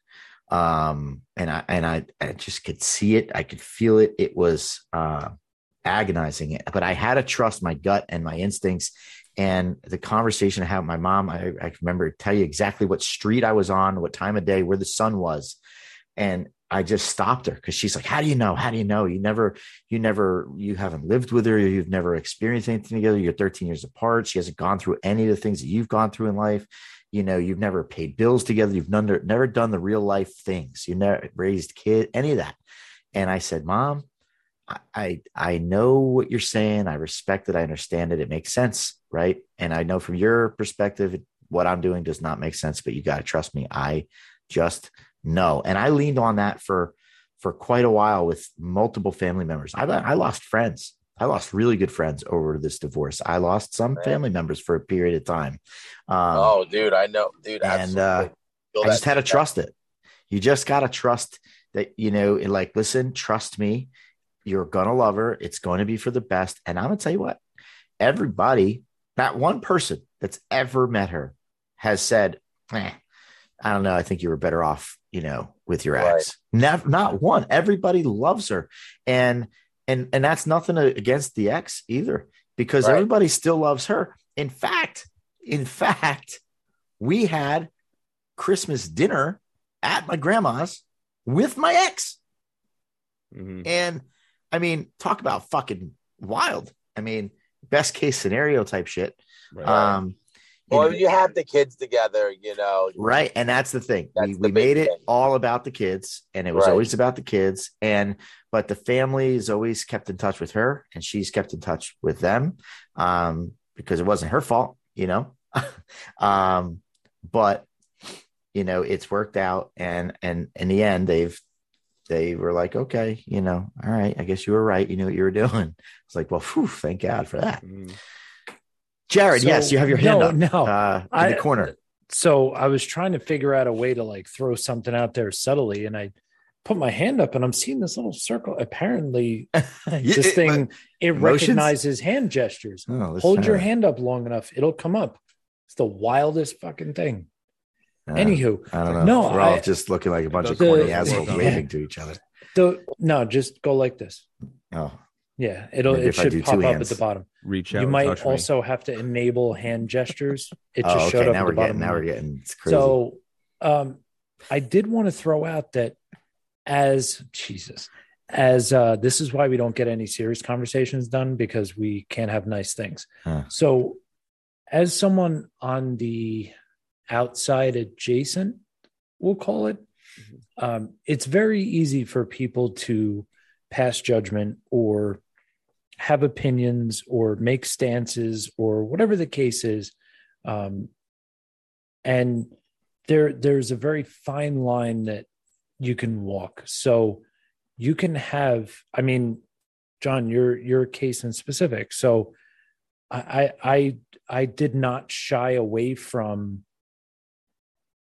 making my opinion known. But at the same time, I also said, look, as far as my opinion on it, and I gave my opinion, I said, but at the end of the day, it's not my situation. It's not my life. It's not my situation. It's not my place to tell you what you should and should not do. I'll give you I'll give you the A and the B. I'll give you what I see could be the A and the B of the outcomes and the what might happen, but your personal choices don't impact me in this case. So thank you. I'll voice my opinion, but that's it. Like, I never saw it appropriate to be like, no, I mean, I told you how I felt about your decision, but I never said, because of what you did, that's it. We're excommunicated, like, done. All I said was, look, here's my stance. Here's what I could possibly see happening. But it doesn't, you're not doing something to me. So I'm out, tapped out. Right. Right. But and along the way was super supportive awesome. as well. Yes. Throughout time. Just continue to be supportive. Yeah.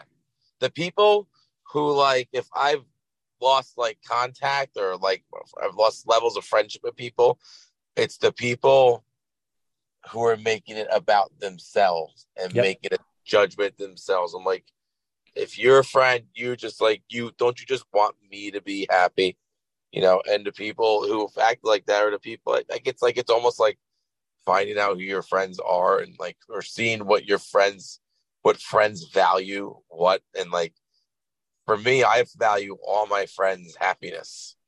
Right. Well, More and I above think anything else. But friends, family. If I ever hear them talk about anything, or I ever hear them if they complain about, significant others, I always ask them like, "Well, are you still happy?"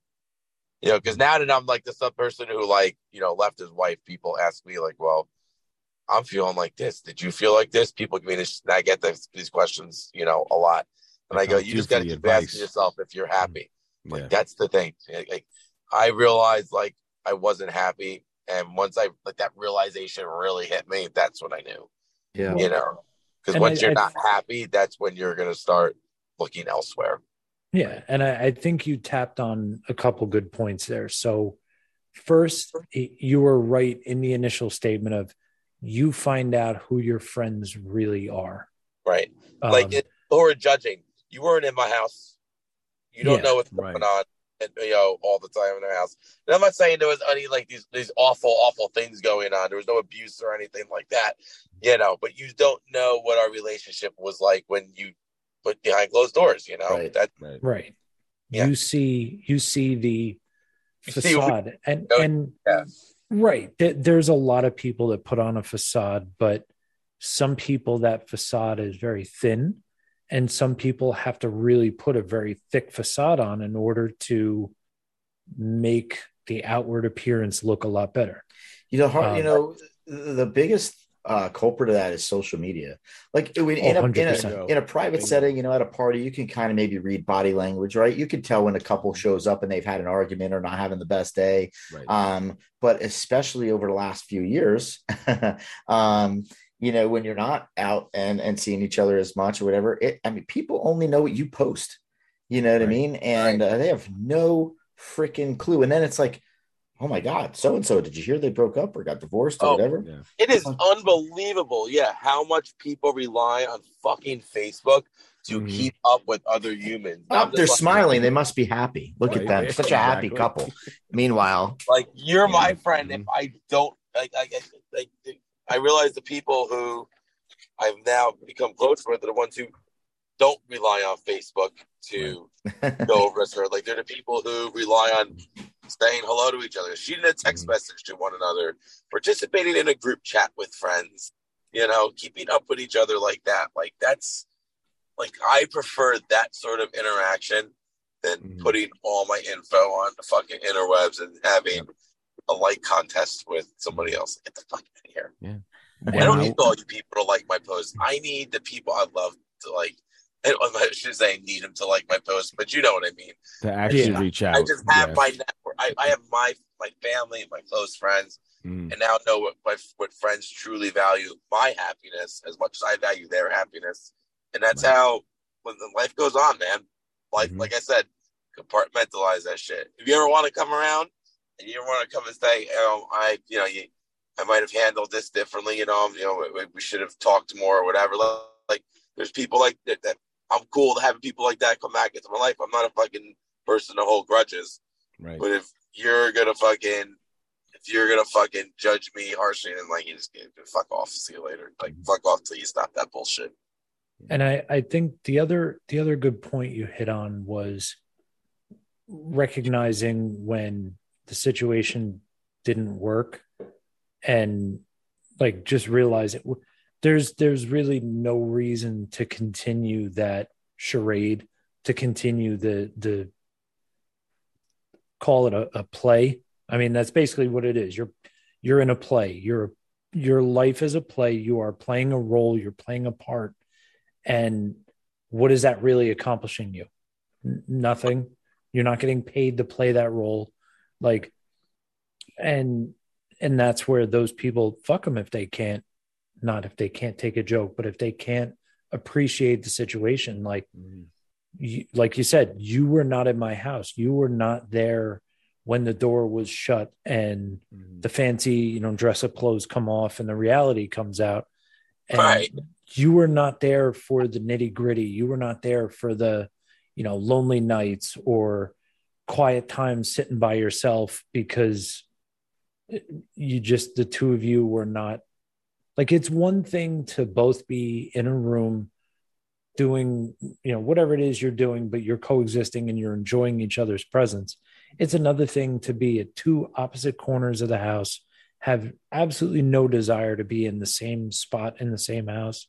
Like, and at that point, it's like, shit, like that's not an enjoyable life. So no, I've talked about on this show that was me for 5 years before I finally found the misses, and going back to what Dan said about social media, a lot of my friends who I might not talk to on a regular basis were shocked when that relationship ended and then I moved on. They're like, but you guys look so happy. I'm like, first of all, how many pictures of me online did you actually see of the two of us?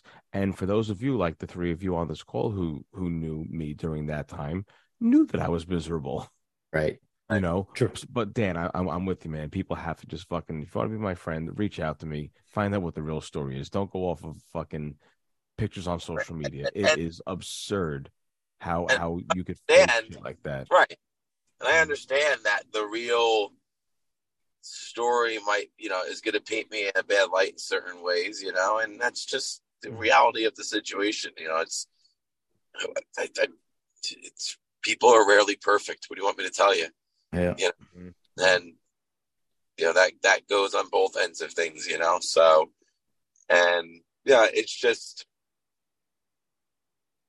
it sucks because, you don't want, you're losing something big already. So now you're losing more because you feel like some of your relationships with your friends aren't the same. Mm-hmm. But like I said, I'm also quite happy, just, focusing on my family, focusing on just what's best for them, right.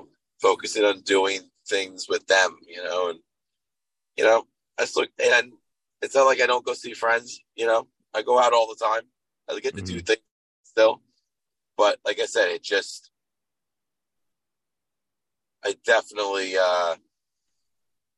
it could definitely be a friend group narrower, once you're a couple anymore, especially your couple's friends, they're just like, oh, now you guys aren't a couple. What the hell is this all about? Go to fucking whole wrench and everything. You want to know what's insane? So I had friends through my ex that the day we, I guess, made it public or they found out or whatever, I haven't talked to them. Not a fucking text, not a call. I mean, most of them were her friends to begin with, but there were friendships that we grew together. I mean, people we knew from college, one of her best friends' husband, and I became really good friends. We were in a dart league together. We hung out together. It was just like, it was immediate. It was weird. It was like they took sides, and there's a good at least 20 people that for whatever reason, I don't know if it was because of how it happened or they lost respect or whatever, but none of them even reached out and said, fuck you. They didn't even curse me out or tell me off. None of them texted me. Cut ties. Just cut it, dude. Cold turkey. I could rattle off. I had 5 guys that I flew to Dallas with that were her friends that she grew up with, they invited me on a trip to a Giants Cowboys game. And for this one dude's birthday, we had a fucking blast. It was one of the greatest trips of my life. I got so shit faced. I got almost as shit faced as I did at my bachelor party. And if you were at my bachelor party, you know how fucking shit faced I was. You got shit faced. Were you shit faced as at my wedding? So, yeah. It's up there. Top 3, your wedding, my bachelor party, Dallas, Texas, or Arlington, Texas. Sorry, Jared, your wedding was sad. That's another story. It was insane, and I could tell you those 5 guys. Never a fucking word again. And I could tell you another 10 or 12 at least that I haven't heard of. And it's funny is we're still, I have an old Facebook that I use. We're still friends on that old Facebook. I don't really use it anymore. I have Twitter. I have an Instagram that I've had for, forever since they came out. They still follow me or whatever, but not one has reached out. And then I lost a couple really good friends, which was tough. And my brother and I almost, I mean, we stopped talking for 6 to 8 months over it. And it's like, it has nothing to fucking do with any of you. And you could be mad, you could be upset, you could call me a shitbag, but there's no reason why we couldn't continue to go fishing or go grab it for the first couple of years. Maybe I think it's awkward, but we're all adults, right? You can have the relationships you want with the people you want to have relationships with. And I was like, and when I saw that, it wasn't even worth my time to fucking try to reach out to them. It's like, why? I'm going to reach out to them and say, hey, I'm sorry, I'm getting divorced. Do you want to still be my buddy? Fuck you. Right. You know what I mean? See ya. Right. So I got like 5 friends and 2. Well, I mean, Dan, you're kind of friend. I've only known you like for 3 podcasts, but for the purpose of this podcast, I have 6 friends and 3 of them are on the screen right now. So, it's crazy. I think the moral of this episode is that through all the shit and through all the really tough times where you don't know what to do, we all ended up pretty good, I think, at the end of it. I mean, Dan, you're in the happiest spot you've been. Johnny, you ended up, we know your story where you ended up. Everyone knows my story now. Jared's got some big things on the horizon too, which we'll get into that next week's episode or the next episode of Smokin J's. But I mean, that's the moral of this story, is like through all the shit, you'll fucking find gold somewhere. It's never hard, but it's worth it. I'm not a very religious person, but I do believe that the universe works in mysterious ways. And at the end, you're always where you're supposed to be, and you're going to wind up where you were meant to wind up, right. And I think even people who are really religious kind of believe that too. It's just, look, people say like God doesn't give you anything that you can't handle, right? Or you can't overcome. And I don't know. I just think that that's true in many walks of life. And at the end, you're better off, you're a better person because of it. And they're all cliches, but really they all hold true. Agreed. You're going to wind up where you're supposed to be. And when it's your time for this or time for that, that's what it is. Yeah. And I think I misspoke. I meant to say it's never easy. I think I said it's never hard. It's hard. It's always hard. Even when you get to these moments. I mean, I mentioned it last time I spoke with you guys. Like now I'm a husband. I'm a father, and people don't talk about it, but it's fucking hard. Dude, I'm going through the hardest time of my life right now. Besides the divorce, which was emotionally hard. And on so many levels, obviously. And then it was financially hard. Like I lost her income. She was a nurse. I mean, she was making a lot more money than I was. I was a restaurant manager, and I wound up having change gears altogether. Started over at a $15 an hour job in 2015 or whatever. So that was not a lot of money, and it wasn't barely covered child support. So, but right now at 40, with 2 new kids and balancing the families and my energy and my health and and work, it's life is fucking it's challenging. I'll say this. It's challenging is a better word than it's not hard, right? And there are hard moments. But I don't wake up every day, but it's challenging. It is definitely fucking challenging. And shit, man, just got to learn those lessons. God's not going to throw at you what he knows you can't catch. As challenging and as difficult as it is, it's always worth it. And that's right. What I was trying to get to. The point I was getting to.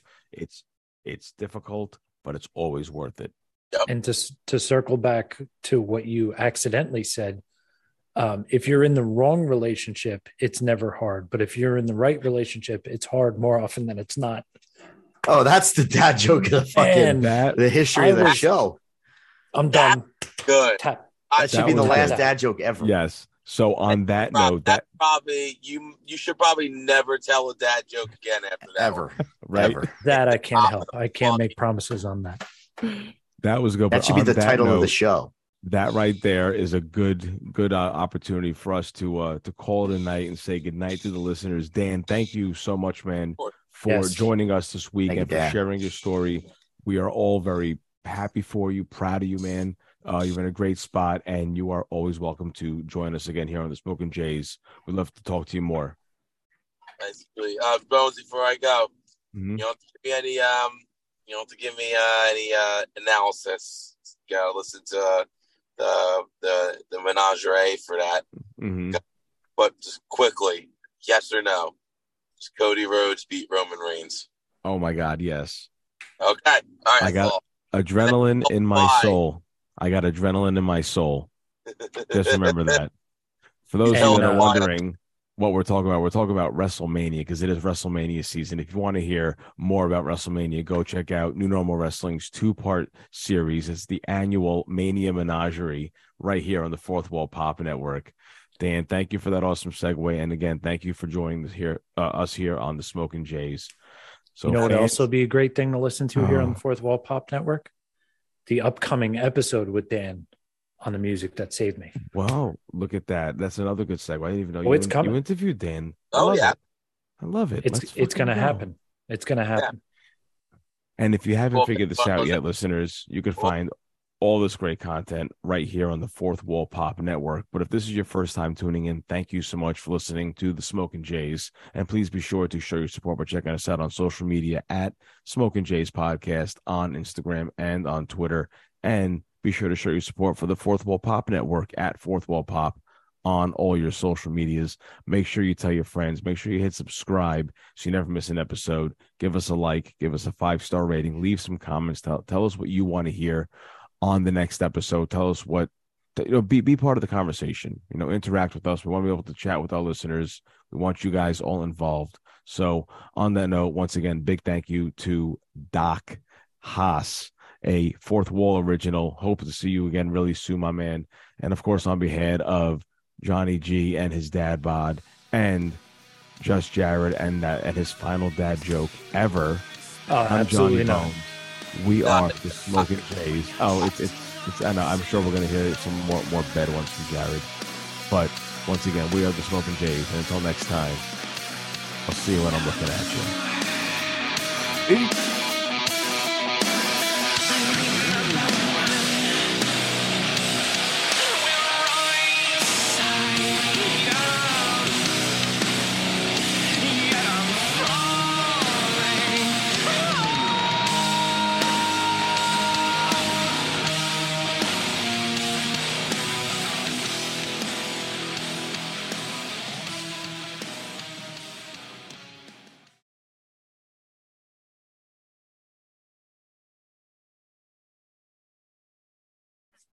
I was showing off my round. Yo, show me that again, bro. Yo, Johnny, you want to see what else? That's what I'm talking about. You want to see what else I showed Jared? Ooh, oh, shit!